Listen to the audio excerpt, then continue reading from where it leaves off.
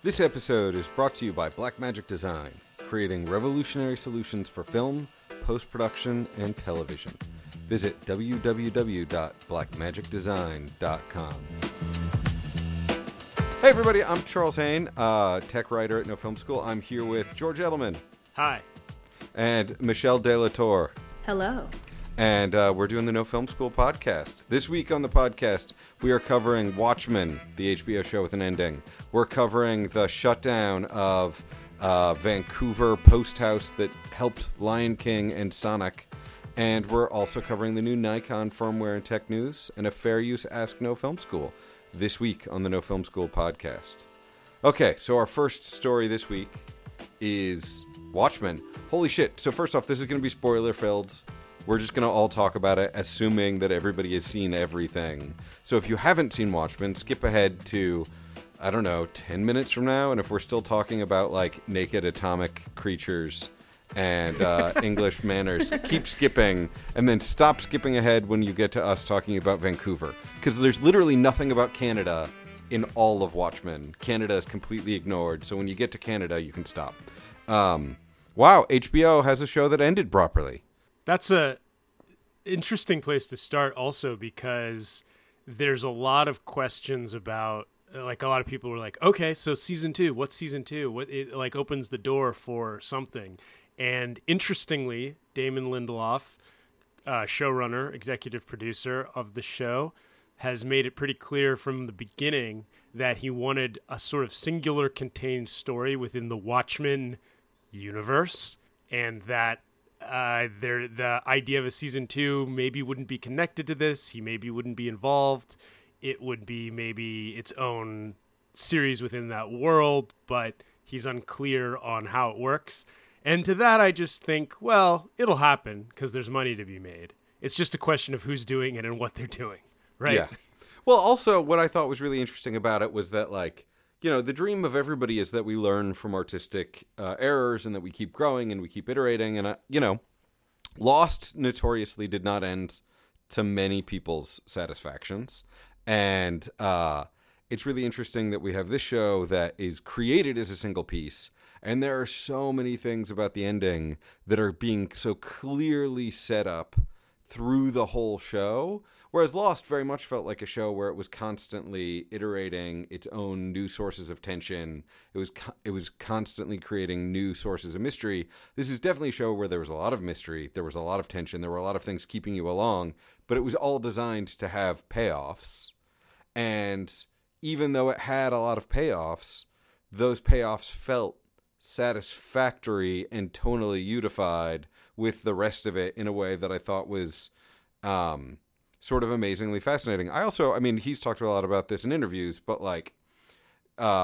doing that, if you're going to treat Watchmen as I think Alan Moore has lots of objections to his work being adapted, which I totally respect. But one of them, I think, is that he views Watchmen as very much a product of its time, Thatcher, the Soviet Union, that conflict. And so he finds adaptations of it that isolate it from that time. I think I've heard something to this effect to be sort of missing the point.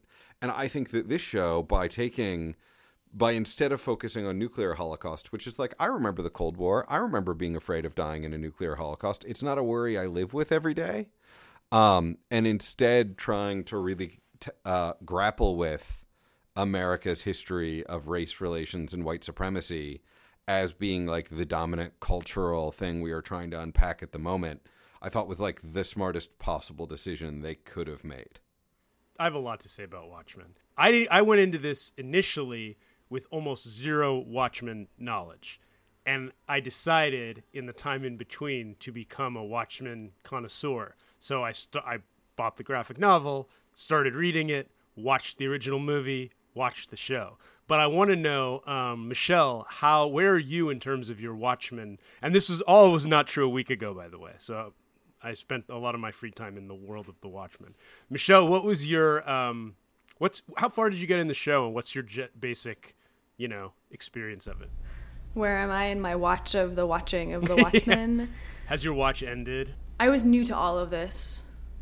I have not read the book. I have not seen the possibly universally panned film that came out a couple of years ago.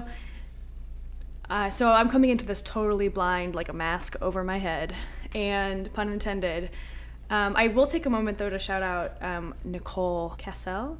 Like, this is what happens when you give the keys of a series to someone who can make this world and do it in a way that is piles of information in every single episode, with all of the details. It's awesome. It is. There's just so much packed into every single piece of it, and that is a feat. It's dense, that's for sure. And I came into it. So, Charles, you've experienced Watchmen over the years. In fact, I feel like you said you reading the graphic novel. I feel like I'm stealing your line, so I don't want. Oh yeah, no, like in high school. I was like a freshman or sophomore in high school, and I remember reading Watchmen, and it's the first thing I remember reading where I was like, oh my God, I have to make this into a movie. Obviously, other people got there first, and that's the nature of the creative marketplace where, Zack Snyder was able to do it before I got there. But it was the first thing I remember just having this amazing, intense connection with the story, and then rereading it I think the next day in its entirety. I'm not a hater on the Zack Snyder film personally. There's a lot I like about it. It's polarizing. It's a polarizing movie. There are people who love it and feel like it does a lot with it's a huge challenge to cram all of that into a movie. I think that and Alan Moore is clear about this, it's really, Terry Gilliam tried to turn it into a miniseries or a movie in the early 90s. It's a lot to try and get in there, and it creates its own universe and history. And if you go in without knowing anything, that movie is a little out of control and confusing. Well, also, I think that it says a lot about the nature of the industry where we are today versus 10 years ago. Whereas, like, if it was 2019 and there was no Zack Snyder movie, they would have just made a 10-part miniseries for HBO, which would have been a financially viable thing now in a way it wasn't really even 10 years ago. And that would have probably been a more interesting work, because going back to Michelle's point, even in this 9-hour thing we watched of the new Watchmen, it's so dense. There's so many things going on, and there's so many, and then there's like deliberate, I don't know if you've gotten to the point where there's just like deliberate, really satisfying and enjoying to me, like, we see a whole bunch of 7th Cavalry going into Looking Glass's house at the end of an episode, and if I remember correctly, the next time we see them, they're just all dead. I don't remember I think we just skipped the fight scene. Yeah. Because we're like, like we don't even need to see that because we know Looking Glass has it. Look, I'm very fascinated by trauma. It is a really interesting subject that I've been reading a lot about lately. And, there's that amazing book, The Body Keeps the Score, which is one of like the best books I've ever read on trauma. And then there's that great book by Sebastian Junger, Tribe. And like, one of the things I love so much about this show, Watchmen, is that it really tries to grapple with trauma in a very like realistic way, in the way it reverberates through every decision these characters make in their lives. Like, you sometimes see stories about PTSD and it's very much presented as like, I have these intense flashbacks to the jungle and so I've got to go kill or whatever. But it's like sometimes or all the time. So yeah, that's like the the Vietnam veteran cliche. And like, yes, I firmly believe that many people have deliberate like experience flashbacks to traumatic experiences. But trauma is also this thing that just changes all of the decisions you make after trauma. And it doesn't necessarily involve flashbacks. You're not even conscious of the way in which it changes the choices you make. But because of these traumatic experiences, your choices and decisions feel different. And so I felt like Looking Glass and Angela Abar are these two characters that, in Angela Abar's case, have multi-generational trauma that have affected the decisions she makes as a person. And in Looking Glass's case, we don't really find a lot about Looking Glass's family history, but we certainly know about a very traumatic experience in his childhood. And I felt like we saw an incredibly well done portrait of someone really trying his best and struggling to reckon with trauma and feeling like, and I like it when characters try.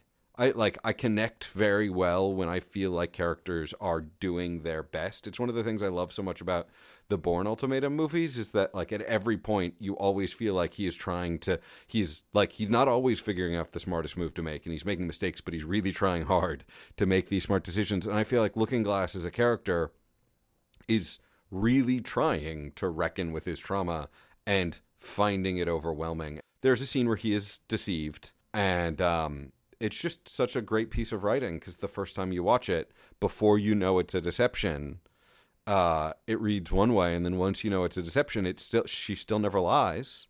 She just doesn't present huge portions of the truth.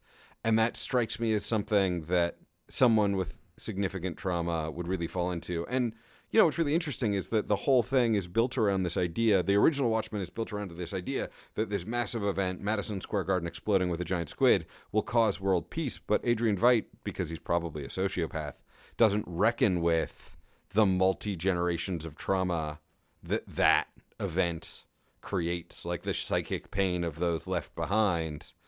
I want to talk about, from a filmmaking standpoint, this is a really fascinating example of how someone can take IP, intellectual property, that is well known and successful and has been previously adapted, and find an entirely new take and an entirely new creative path within it that both like dovetails with what has gone before, but creates a new story for a new time. And as we move into an industry that really prioritizes content that exists in the world because it helps people to want to watch it, it's really interesting to track how creatives at every level have their voice within that, right? Because that's going to be what's available to filmmakers, writers, directors, all kinds of filmmakers. And Damon Lindelof is a fascinating case because he has been in this for a while. He's been adapting and finding new stories within other people's material for quite some time, with varying degrees of success and failure. And from what I know, apparently being in the writer's room on this was really stressful, and it was a really difficult show to work on. And part of it was because there was a lot of stress and anxiety about getting it right. And I think that's because of what he knows from Lost, but also from some of the other things he's done. Like he did an Alien movie. He did some Star Trek movies. And I think that the pressure to be like, okay, I've learned a lot, and the failure on these kinds of stages with fan culture is extremely painful. And I think he really, I think they went hard on this, to try and be intricate and right and do something honest but faithful but unique. And they did pull that off, but from what I hear, it sounds like it was costly, maybe sort of like Adrian Veidt's plan. But I want to, before I hand it off to Michelle to kind of give some thoughts on this, I think that there's a really interesting thing going on with this show. You talk about trauma, about, Watchmen, the original, to me is kind of like, it's about the death of the superhero. And the context was in 1985 that superhero stories and comic books and stuff had been around for a long time, and people were so familiar with it that it was almost time to sort of reach the end of that storyline and start talking about the equivalent of end of the West westerns, like a Bonnie and Clyde, Butch Cassidy, or a Wild Bunch. And I feel like Watchmen is sort of that equivalent to the graphic novel comic book world. So I feel like this show, that movie in 2009, happened before movie and TV audiences were ready for the end of the comic book world in those mediums. Dark Knight had come out 1 year before that movie, and it's maybe one of the seminal comic book movies. So now I feel like 10 years later, we're closer to being ready to talk about, is it time to sort of see some death and decease within the world of comic book characters in movies and television. And they did it in such a creative way because they introduced the idea of race and gender, and how comic book heroes are historically white men. And This turns that all on its head. It challenges that, disrupts it, and kind of blows it all up, I would say. And I think that that's why it's so... I mean, there's a moment in this show where a white man in power says, it's really hard to be a white man in America today. A junior senator. Echoes, yeah. Right. It echoes a sentiment. People actually say that, right? A lot. We hear that a lot. And it's shocking to some of us. But in the context of the story, it's chilling when it happens, and it captures what... I mean, also the superheroes, the Watchmen, the original Watchmen, it was like all white, 99% men, right? So like even the first Watchmen didn't quite get to that point where we were talking about a post-patriarchal superhero world. But that's what this Watchmen series does. And it rewrites, or it inserts in an extremely clever way with Hooded Justice, people of color, people with different sexual identities into the history of the Watchmen mythology, right? And that becomes part of... So I feel like that's, to me, the big, like, wow, the mind-blowing, like, that's what they did, that they managed to push forward this story that was already pretty forward-thinking. So that's where I was most impressed.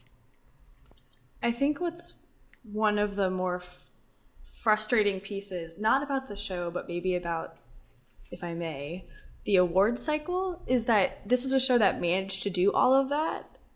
And then when it came to kind of public acknowledgement matching the public discourse, it didn't pan out.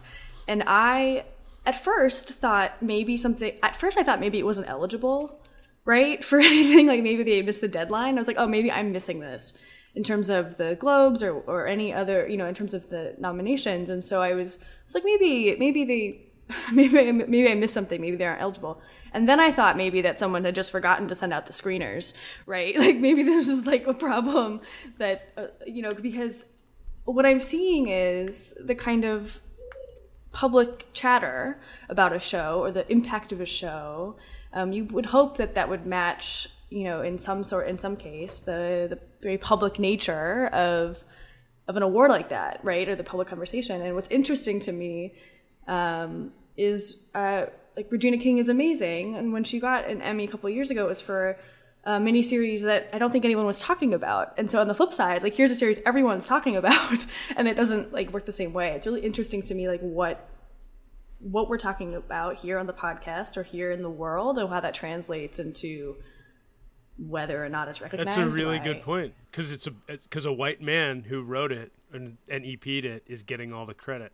But it mirrors in television something we see in movies, right? Where the reason the Oscars expanded the number of Best Picture nominees is because there were so many people who were mad. Was it Dark Knight that didn't get nominated? Yeah, Dark Knight was the. And it is still the same thing where, like, I mean, Watchmen's definitely my favorite show of the year. I mean, I can't think of anybody else.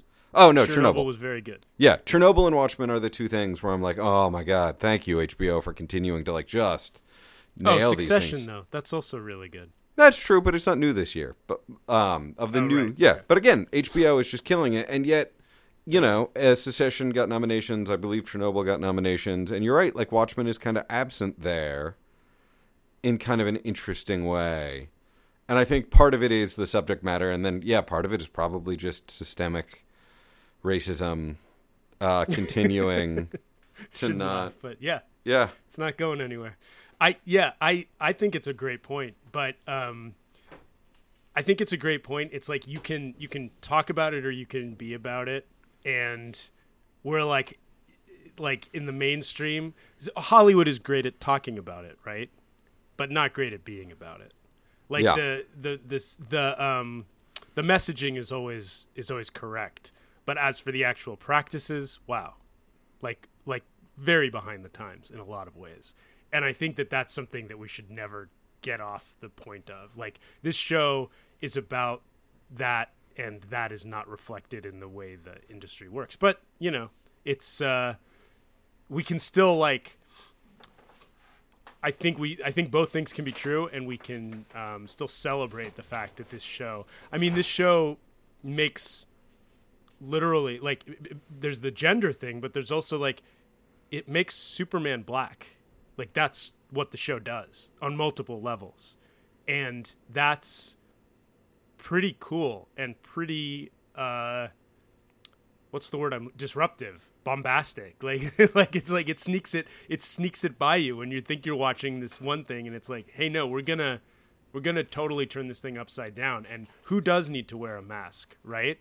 Like, there's the idea of trauma, but there's also like people who have to hide from society, people whose sexual identities don't line up with societal expectations, or who the color of their skin doesn't line up with what people want to see, or who they are going to be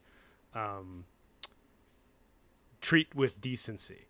There are times where you are wondering about a character's motivation, and then it's revealed later why they did something. And one thing I think the writer's room did really well on this show is, at every moment, even when later you get new information and you realize a character's motivation was something else. You know, there's a moment where we realize the chief, played by the wonderful Don Johnson, and what a singing voice in the pilot. There's a moment where he's like in their like flying thing, and he's hunting down the 7th Cavalry members, and he's being like risky and dangerous to do it. But when you're watching the pilot, you're like, he's just like, you know, he's just like a cowboy. It's Tulsa, it's the West. He's just like willing to push it to get the bad guys. And then by the end, you realize like, he's afraid they'll rat him out. He's killing them to protect himself. And that's why he's willing to push it so far. But, you know, there are other shows I have seen, or other work I've seen, where you're sitting there wondering, you're sitting there the first time you watch it saying like, that, I don't buy it. And then later the motivation's explained. Whereas this show does a really good job of giving you sort of a short term, like, that's why that's happening. And then later you're like, that's why that happened, in a way that I think is a really nice, you know, thinking about why people do things and how they present why they do things to the public. I loved Red Scare so much. He never goes anywhere. He never does anything, but he's just this like perfect, like, who was it? Orson Welles had a thing where he was like, you can judge a movie by its little characters.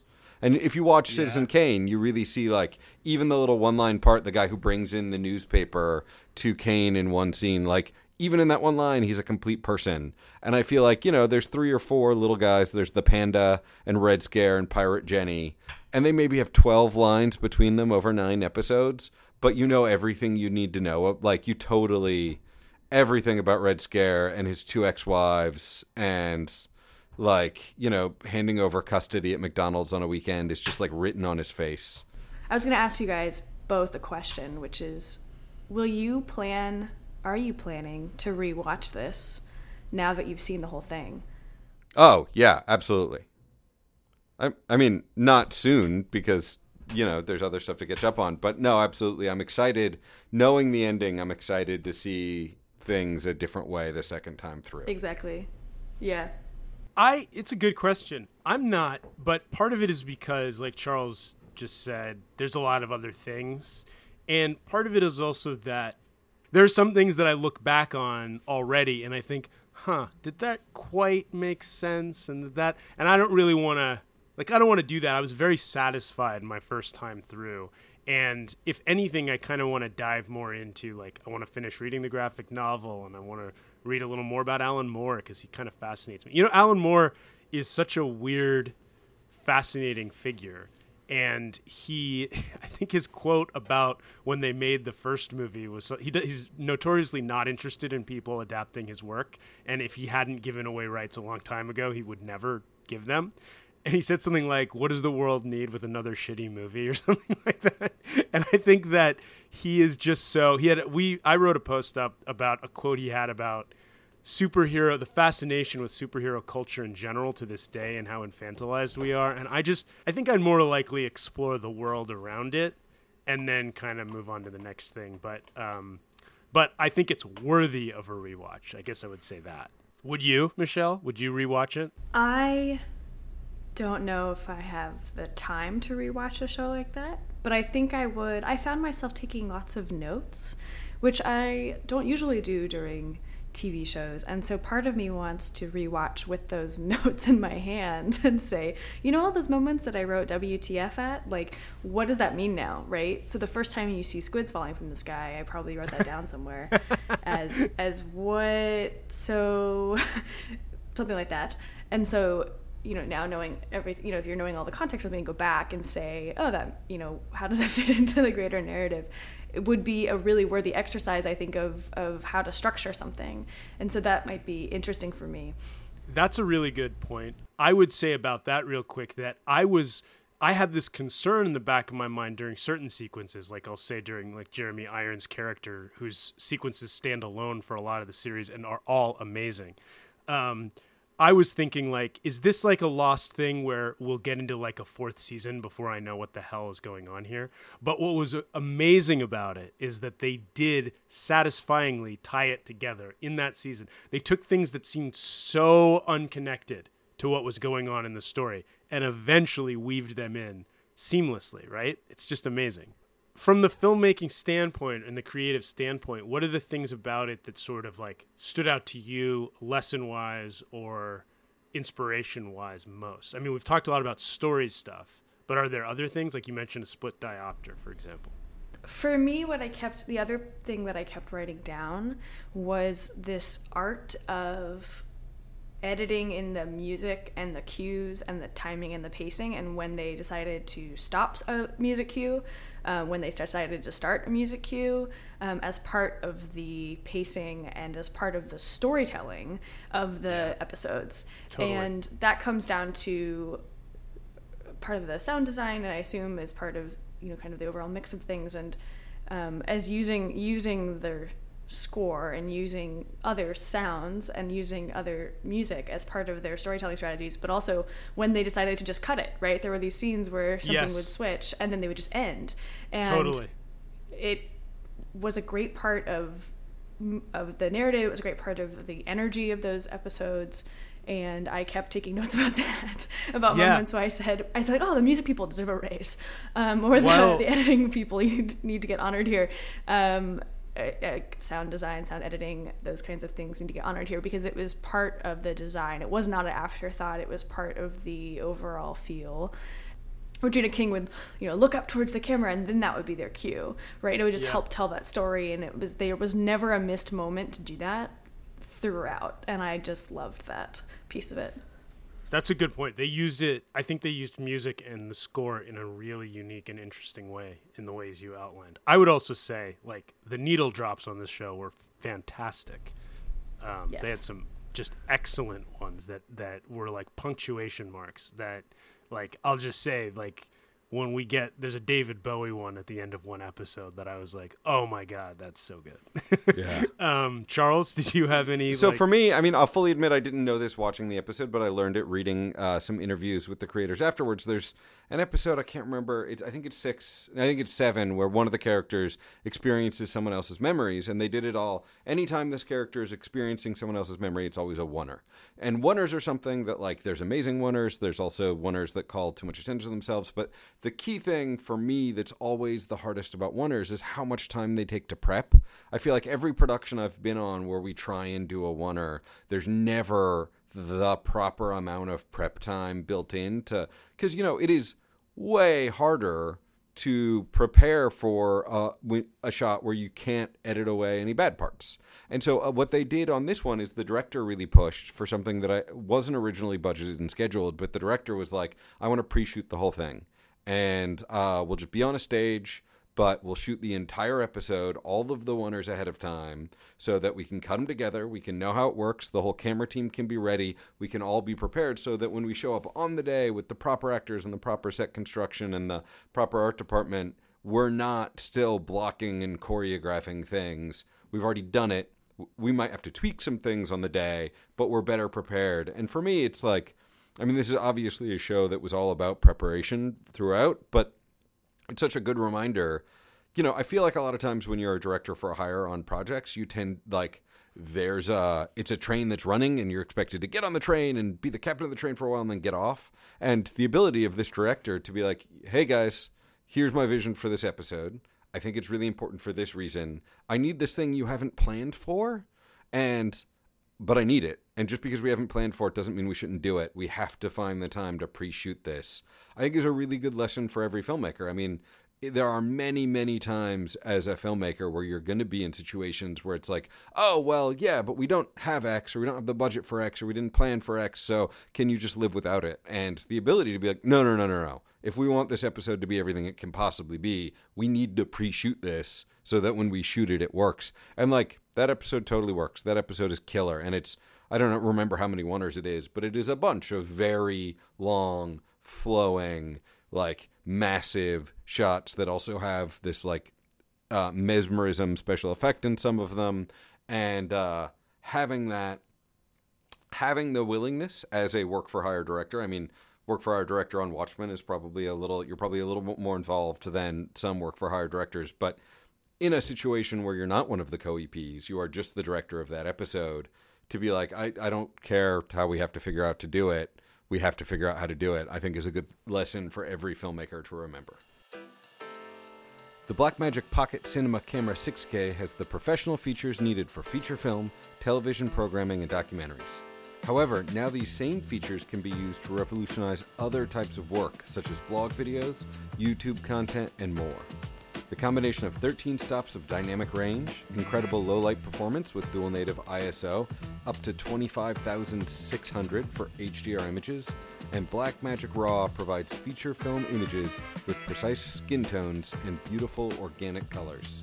Featuring a larger 6,144 by 3,456 pixel Super 35mm sensor and EF lens mount, the Blackmagic Pocket Cinema Camera 6K lets you use larger EF photographic lenses to create cinematic images with shallower depth of field, allowing creative defocused backgrounds and gorgeous bokeh effects. External controls give quick access to essential functions, while the large 5-inch touchscreen makes it easy to frame shots, focus accurately, and change camera settings. Visit www.blackmagicdesign.com for more info. All right, so up next, we have some bad news for our folks up north. The VFX studio that did a lot of work on Lion King, and also were apparently the VFX studio responsible for fixing the nightmare that was the original Sonic the Hedgehog, have chosen to shut down their Vancouver office. The MPC Vancouver is shut down. And it sucks. First off, it sucks because Vancouver is full of many local artists, but it is also a place where many people move for the work. I mean, I feel like we used to joke when I lived in LA that at least once a month we had a going away party for somebody we knew in VFX who was moving to Vancouver because there was just so much work there. Granted, because there's so much work, a lot of these people at MPC will probably be able to move on, but it's also just a really big bummer because, the VFX artists work incredibly hard delivering Lion King and delivering a refreshed version of Sonic that the internet doesn't seem to hate as much on time is an incredibly time-consuming effort. And the story that is going around right now is that it's at least partially a decision by MPC to move more of their work to lower cost of living arenas where they can pay artists less. Now, MPC has offices all over the world. I'm sure that's not the only reason they're closing the Vancouver office. But yeah, it is a real bummer when teams come together, work their asses off, and really kill it on two projects that, I don't know if the refreshed Sonic is out, but I know the refreshed Sonic trailer is out, and the internet is already much happier. And it's a real bummer that they're shutting down the Vancouver office. And my hearts and thoughts go out, especially shutting it down right before the holidays. I hope people are able to land on new gigs, and I hope that the Vancouver marketplace is able to absorb a lot of that really quickly, because that sucks. I was going to ask a question, which I've heard some conversation about in the post-production editing communities, which is it time to have a VFX union to protect hours and to protect folks from things like this? Is it time? It's 20 years too late. We need a VFX unit But it needs to be a new kind of union that's international. Like, even within the motion picture industry in North America, there's the East Coast unions and the West Coast unions. And I remember when I moved to New York, I had to learn all new numbers. And there's things that are in different unions in California than they are here. And Local 600's the same, but, like, the Grips are a different union. And it's just a whole, like... And, you know, there was a time when the industry was much more regional, and that made sense. And the people hiring in L.A. were hiring L.A. people, and the New York people were New York people. But at this point, we need a worldwide union, because what we don't want to have happen is we have a VFX union of artists in America and Canada, and so the big companies are like, all right, well, all of the work will just go to India and China.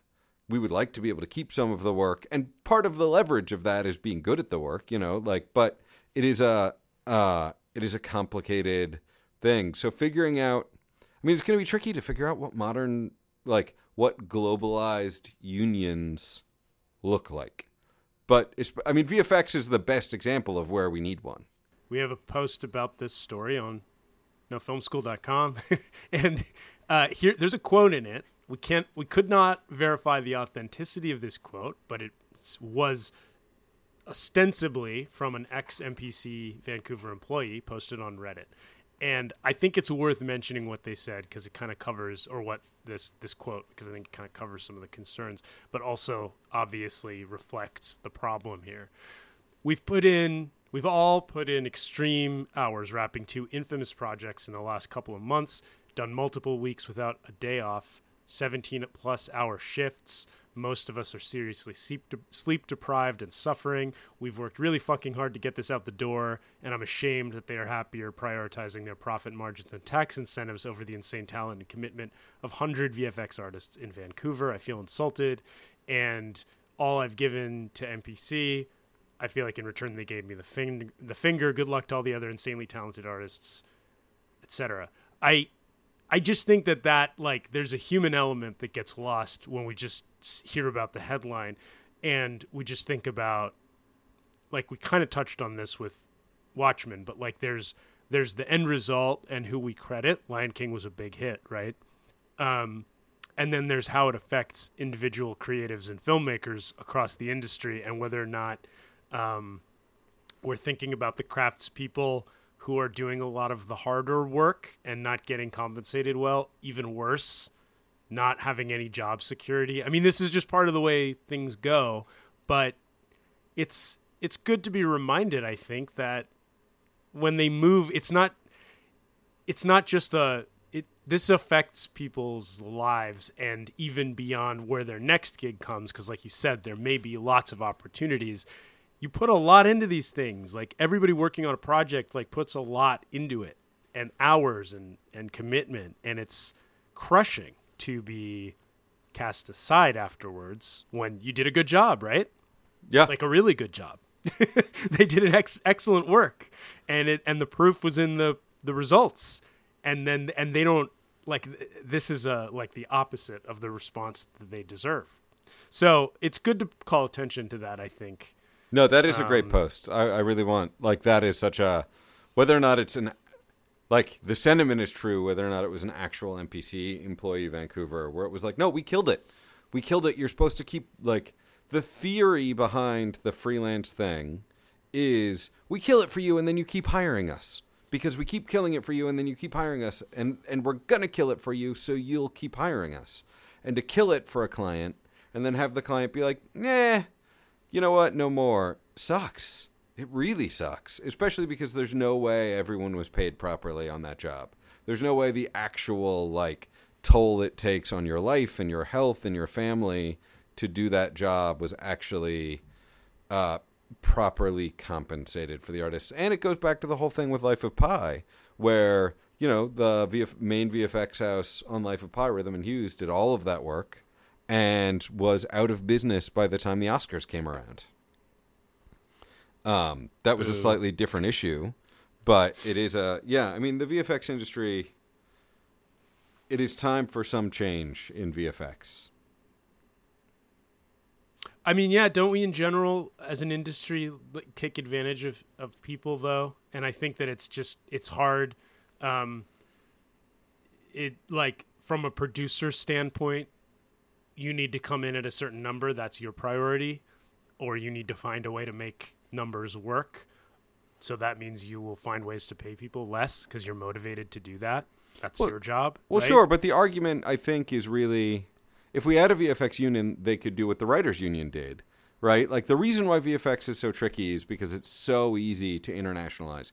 You can't really work with an editor not in your time zone. You can't work with a DP not in your time zone. They need to come to your time zone. But a VFX artist, you know, they work overnight. You get in the office in the morning, you watch your shots, you give your notes. You have till the end of the day to give notes, and then they work overnight again. So it's sort of really easy to outsource. But if everybody got together and had bargaining power, I mean, frankly, VFX should have residuals. Like, if you think about a movie like Life of Pi, if you think about a movie like, any of the major VFX-driven productions today, the fact that they don't have some form of residuals is crazy. I mean, a movie makes $1 billion in profit. 90% of what you see on screen is created by VFX artists. And yeah, the actors have residuals because the actors have a strong union to fight for residuals. But no one in VFX, whether it's the company or the supervising artist or any of the individual artists, are seeing anything residual from their labor after creating these $1 billion profit juggernauts. VFX union. Robert Downey Jr. is an amazing part of Avengers as Iron Man, but a lot of times it's not him. A lot of times it's something VFX artists created. Oh, yeah. It's just a weird thing to think about. It would be one thing if we weren't using VFX as often anymore, right? If we had somehow moved away from that. But Lion King was literally 100% created, right? Yeah. So that's why it's interesting to me. It seems to be counter with what the industry is doing, right? We're adding VFX to everything, or making an entire film completely computer generated or something like that, and yet this is what's happening, right? It feels like they should have kind of gone upwards in together. Upwards maybe isn't the right word, but together. And you know what? Another weird, because thinking about comparing it to actors and SAG and unions is like Lion King is a better example than Robert Downey Jr. because he's a big part of what's made that franchise work. But they paid a lot of big stars to do voices on Lion King, and they will certainly get pieces of futures, right? And that is not why anyone went to see that movie. Right? That's not why people went to see that Lion King movie. Animated movies for Disney used to do very well before they had movie stars doing voices. I don't know when that became part of the business model, but I really don't think it needs to be. I've always thought, I'm sure they know what they're doing, but I've always thought, what a weird way to spend money. Because I don't think anybody cares if it's Beyonce and Donald Glover doing the voices. I think they'd see it if it was anyone. Oh, I disagree with you, George. Really? Am I wrong about that? If I'm wrong about that, then I don't know if there's a right. They should keep doing it. No, I don't know if there's a right or wrong. First of all, I do think that when they landed Beyonce, it was much more than just an actor's voice, right? It was an icon that was coming to go do a voice here, and that she contributed to the soundtrack too. So it was much more of a overall ad. I think people were excited about hearing them together, Beyonce and Donald Glover. Yeah, could they have hired someone else to do that? Potentially. Did it help them to have those two as their leads? Probably. Yeah, that's fair. Well, okay. Then maybe in some cases it makes sense. Those are big stars, and I think highly of both of them. But I would just say in general, I'm sort of asking out loud, and I stand corrected there. But I'm asking out loud, why does an animated movie need to have Robin Williams and the Genie was the first, wasn't that one of the first times that they really went all in on that? Because I feel like for a long time you could make these Beauty and the Beast and Little Mermaid and these were huge successes without having stars play the leads. But things change, marketplace changes. All right, up next in tech news, Nikon, for some reason not popular with filmmakers, but they're working on it. I don't understand why the Nikon hate, but there seems to be Nikon hate out there. Nikon has come out with a brand new a brand new firmware for their full-frame mirrorless cameras. Michelle, you wrote up the story on this. Can you tell us a little bit more about why this is super exciting? Yeah, the firmware there's two pieces to this. One is the firmware update, and one is an actual physical update to the cameras to make them compatible with Atomos recorders. And they both come with a few caveats. So the firmware update will allow folks to use CF Express cards in the Z cameras. And the reason they can do that is that the XQD card slot is so similar that they said, okay, we can update with the firmware, and then you should be able to use CF Express cards in that same single slot. For CF Express cards, you're limited, though, to Sony cards.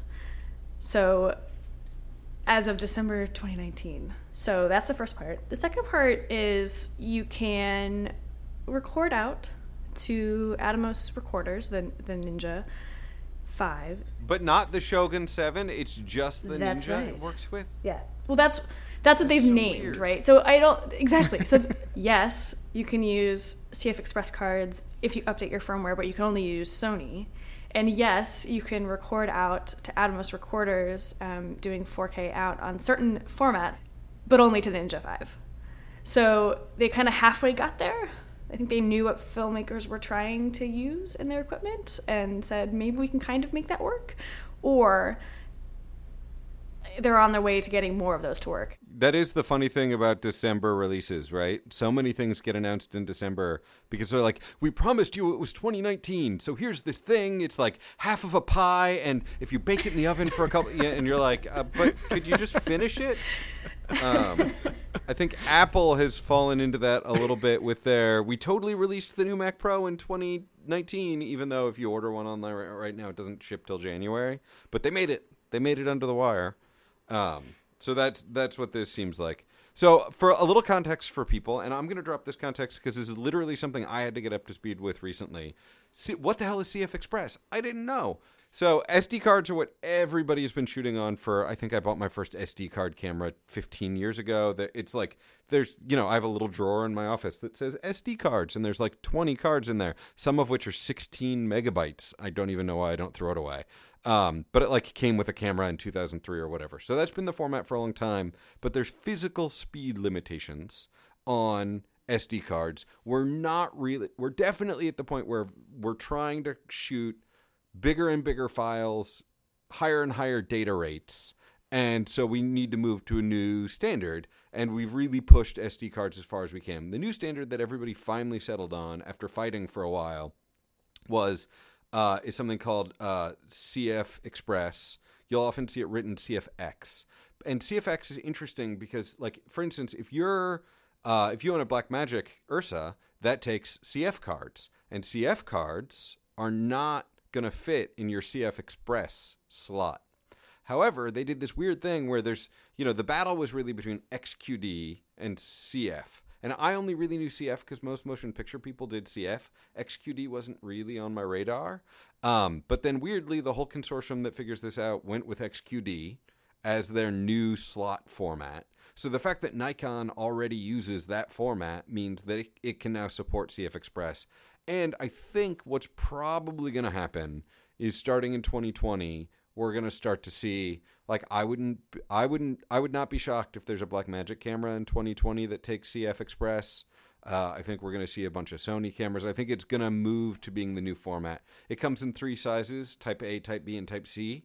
And it's way, way, way faster than SD cards. So we're going to start to see 8K RAW to a little card. It'll be a CFX card. It won't be an SD card, but like an SD-sized card will be able to shoot way, way, way more stuff. So it's actually really cool that Nikon are like the first people to the CF Express party. That means we've got Panasonic S1H ProRes RAW over HDMI. We have Nikon ProRes RAW over HDMI. But correct me if I'm wrong, I think we don't have Canon ProRes RAW over HDMI, right? So it's only Panasonic and Nikon at this point, which is kind of, good for Nikon getting in there really quickly with a format that like ProRes RAW is pretty great.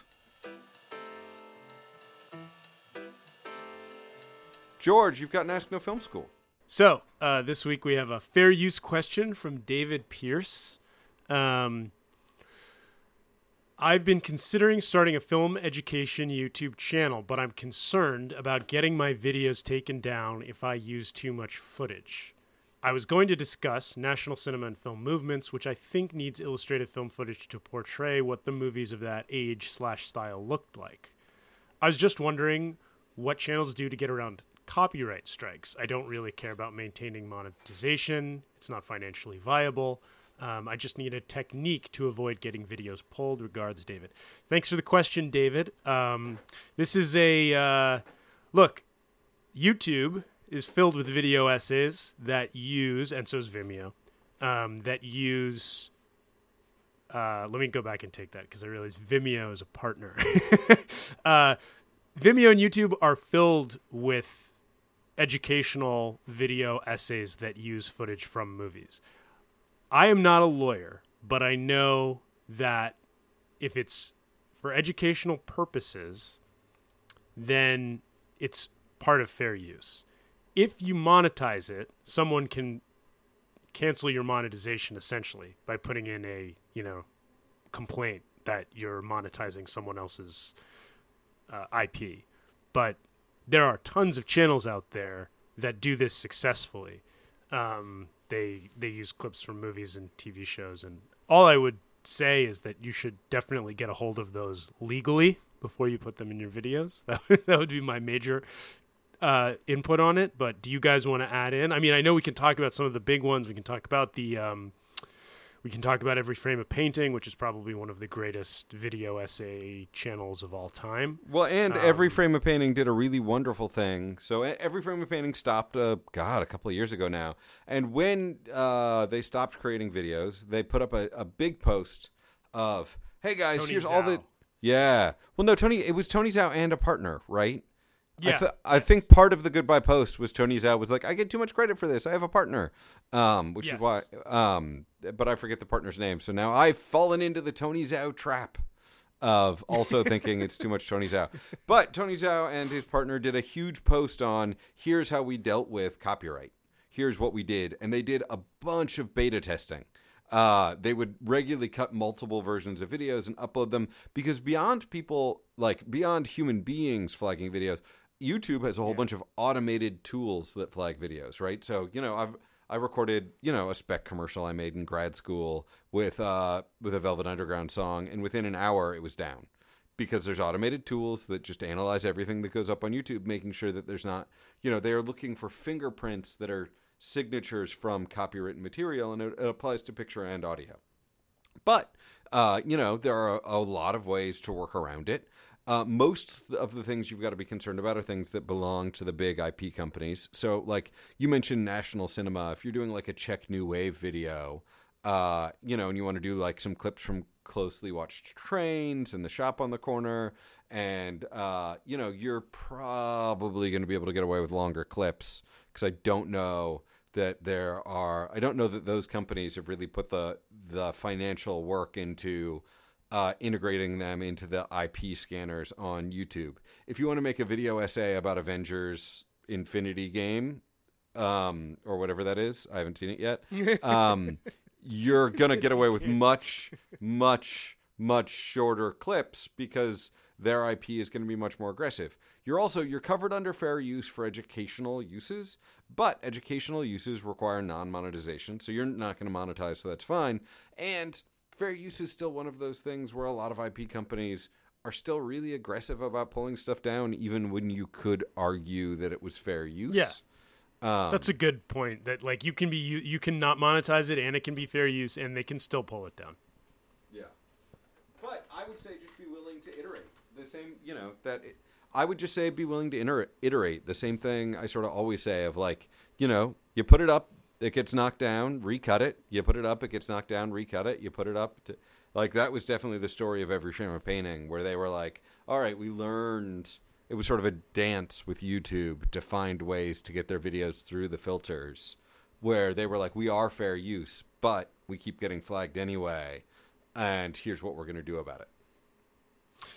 Yeah, he would show, like, long sequences, or try to, that illustrated his points. And so that I could see why he was, getting into some more likely bots finding it territory. But why not mention how amazing his video essays are while we're talking about this? If you haven't looked at Every Frame of Painting, go look at it. It's just the best. It's great. I think that there's the way that the law is written is really. You already talked about the George, the educational piece, but also the time piece, like the length of time you're using of the work, whatever the percentage is, that you can still claim fair use for.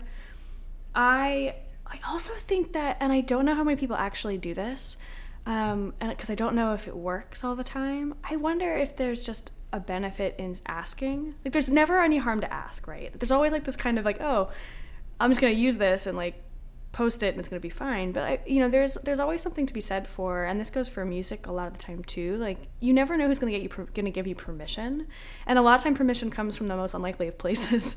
And so if you're interested in just saying like, oh, I'm interested in doing a video essay, like, will you let me do this? Like, they might say yes, and that goes for more for music than just for video, because you're literally going to upload something that's copywritten. But I never, you could go under the radar, right, and post something, or you can be open about it and say, this is what I'm doing.